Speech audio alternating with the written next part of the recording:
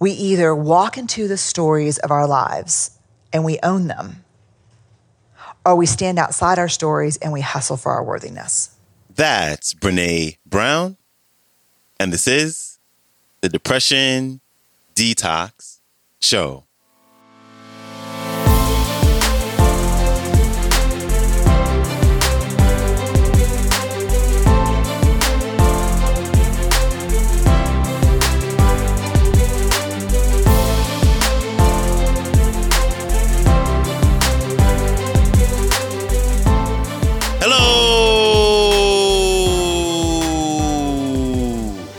Welcome back to the Depression Detox Show, where we share ideas and stories to help you live a happier life. I am your host, Malik Josephs. Happy Wednesday. Thank you so much for joining me today as we have an amazing talk by our most popular speaker, and she's back on the show to talk about stories, and specifically the stories in which we believe about ourselves or the stories which we tell ourselves, whether those stories be implicit or explicit.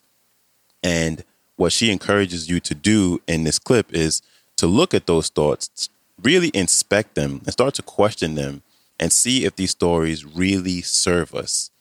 Does it really serve your mental well-being, your overall health? And if these stories don't or no longer serve us, then we can start to begin to change that by creating a new story. So without further ado, here's Brené Brown. Enjoy. Shame is a very individualized, contextualized experience, going back really primarily to family of origin issues. What did we hear growing up? And so one of the things I want to talk about is the role of story in shame.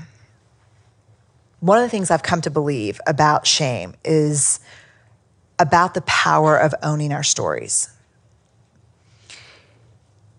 When it comes to shame, we have two options, and that is we either walk into the stories of our lives and we own them, or we stand outside our stories and we hustle for our worthiness. Because what happens is our worthiness lives inside of our story.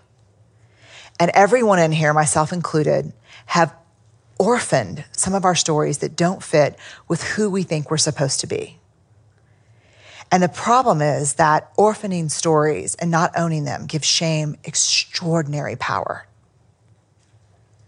And so I think the key to shame resilience is about walking into our stories and owning them. The thing about wholeheartedness is, remember when I said that wholehearted men and women believe they're worthy of love and belonging? Worthiness has no prerequisites.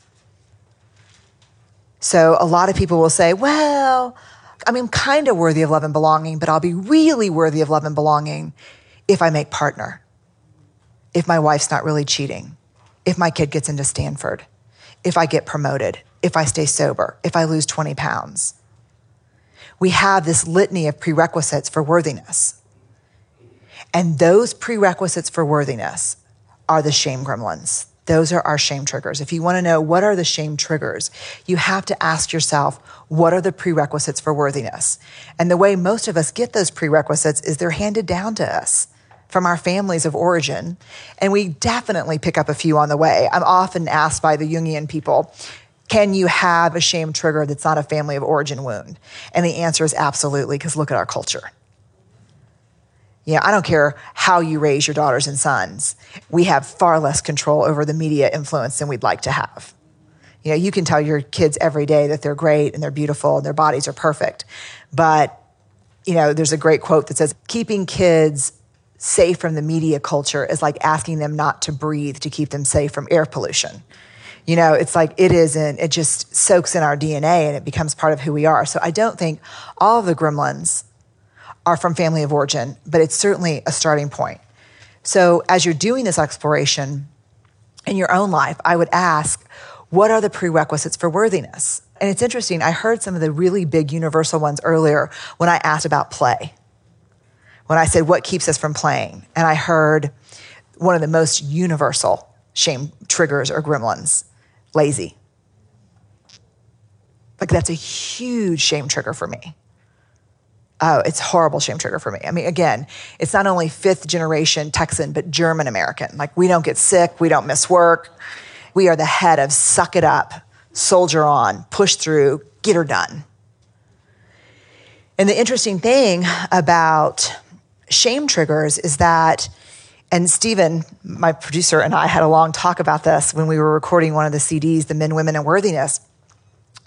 There are those moments like Susie had in school where the teacher walked up and wrote stupid, where all of us can reach back into our lives, right? And think, I can remember this moment. I remember how this shame trigger got planted.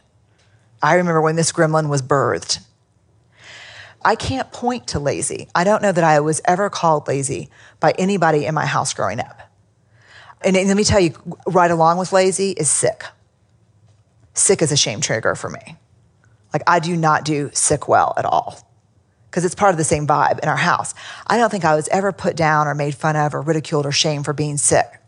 But let me tell you what I saw growing up. What I saw growing up is that my parents never stopped. I saw my mom have surgery on Thursday, and Friday morning she was driving carpool, running the Brownies meeting, dropping off, and she was the swim team starter at the swim meet Saturday morning.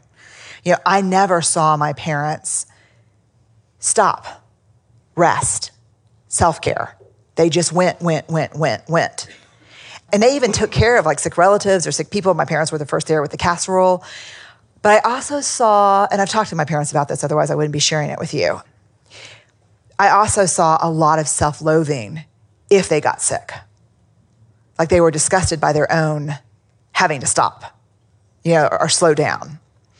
So one of the things we have to be careful of is there are not always moments that we can track back to that, oh, this is where this happened. This is where this message came in. But it's also just part of the values that we saw acted out in our families. Does that make sense? Because some of those are stories. And like for me, I got pregnant. I tried to get pregnant and got pregnant successfully, thankfully, during my doctoral program.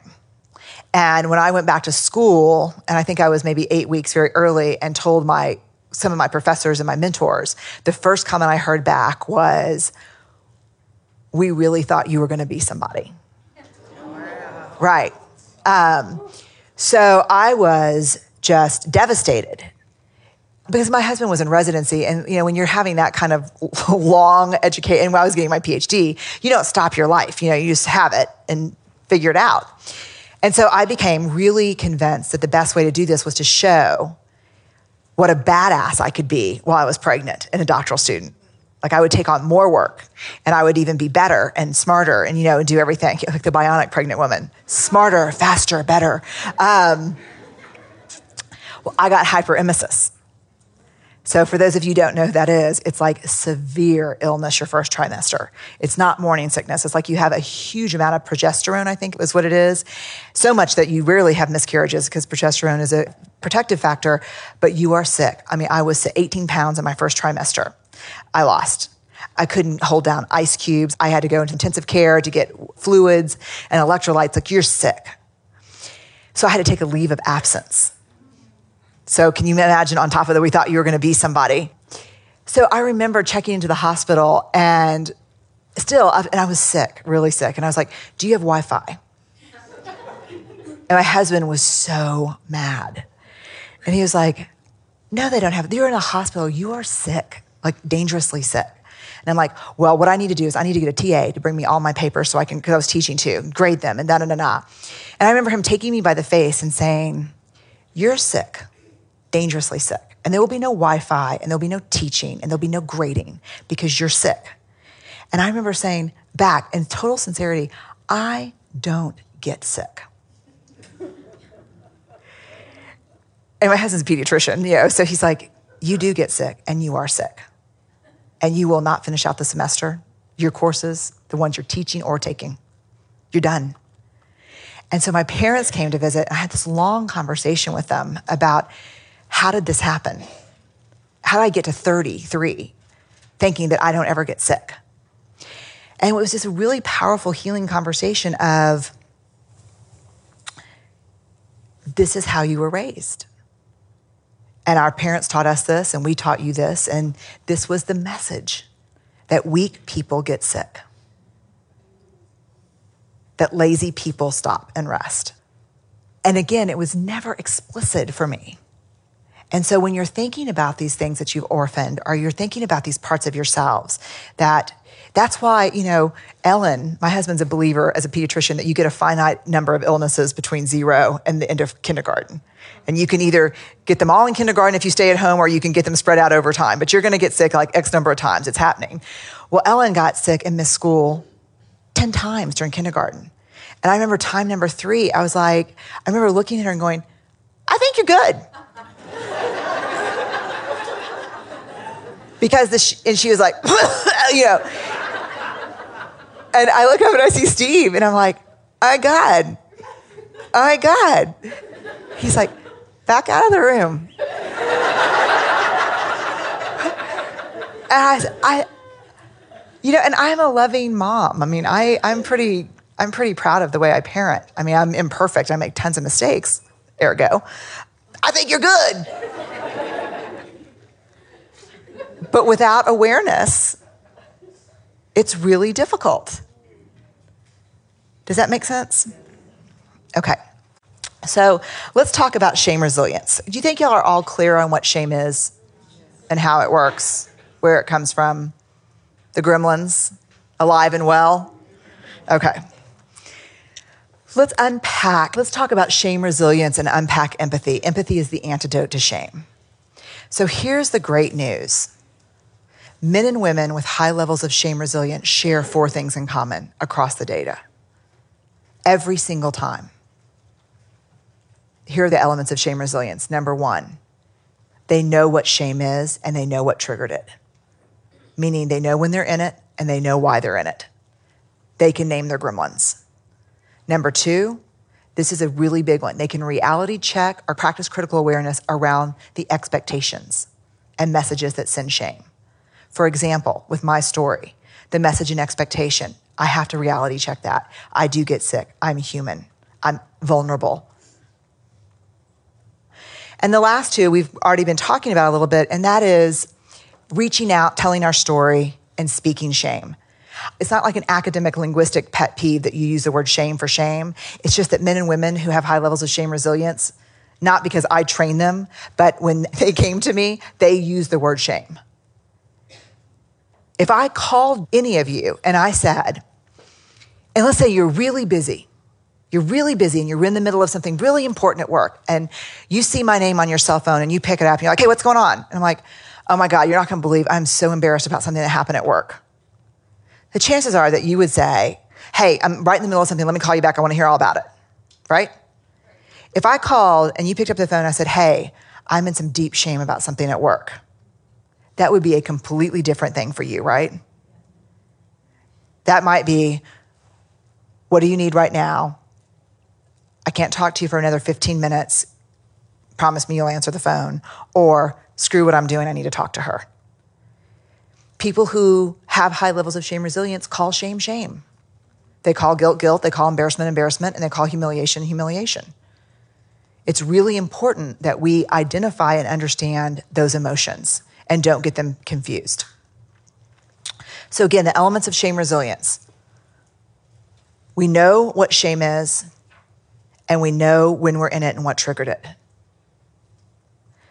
We reality check the messages and expectations that fuel it. We reach out, we tell our story, and we speak shame. Big thanks to Brené Brown for stopping by. Her website, Instagram, and Twitter are all Brené Brown. She also has 2 podcasts, one entitled Unlocking Us and the other entitled Dare to Lead. And her most recent book is entitled Atlas of the Heart, Mapping Meaningful Connection and the Language of Human Experience. And I got this clip from her Power of Vulnerability audiobook, which you can get on Audible. And I'll have all the links to everything I just mentioned, so you can go to the show description and check it out. And also in the show description will be a list of all the past episodes that she's been on the show. And I highly, highly recommend that you check out episode number 212, which is the most downloaded episode to date. So I guess everyone really, really enjoys that one. So, all right, don't forget to follow the show, share it, or leave a rating and review on Apple and Spotify podcasts. As always, I greatly, greatly appreciate you for it. I hope you have a great rest of your day, and I will see you back here Friday. So, until then, stay strong. Later.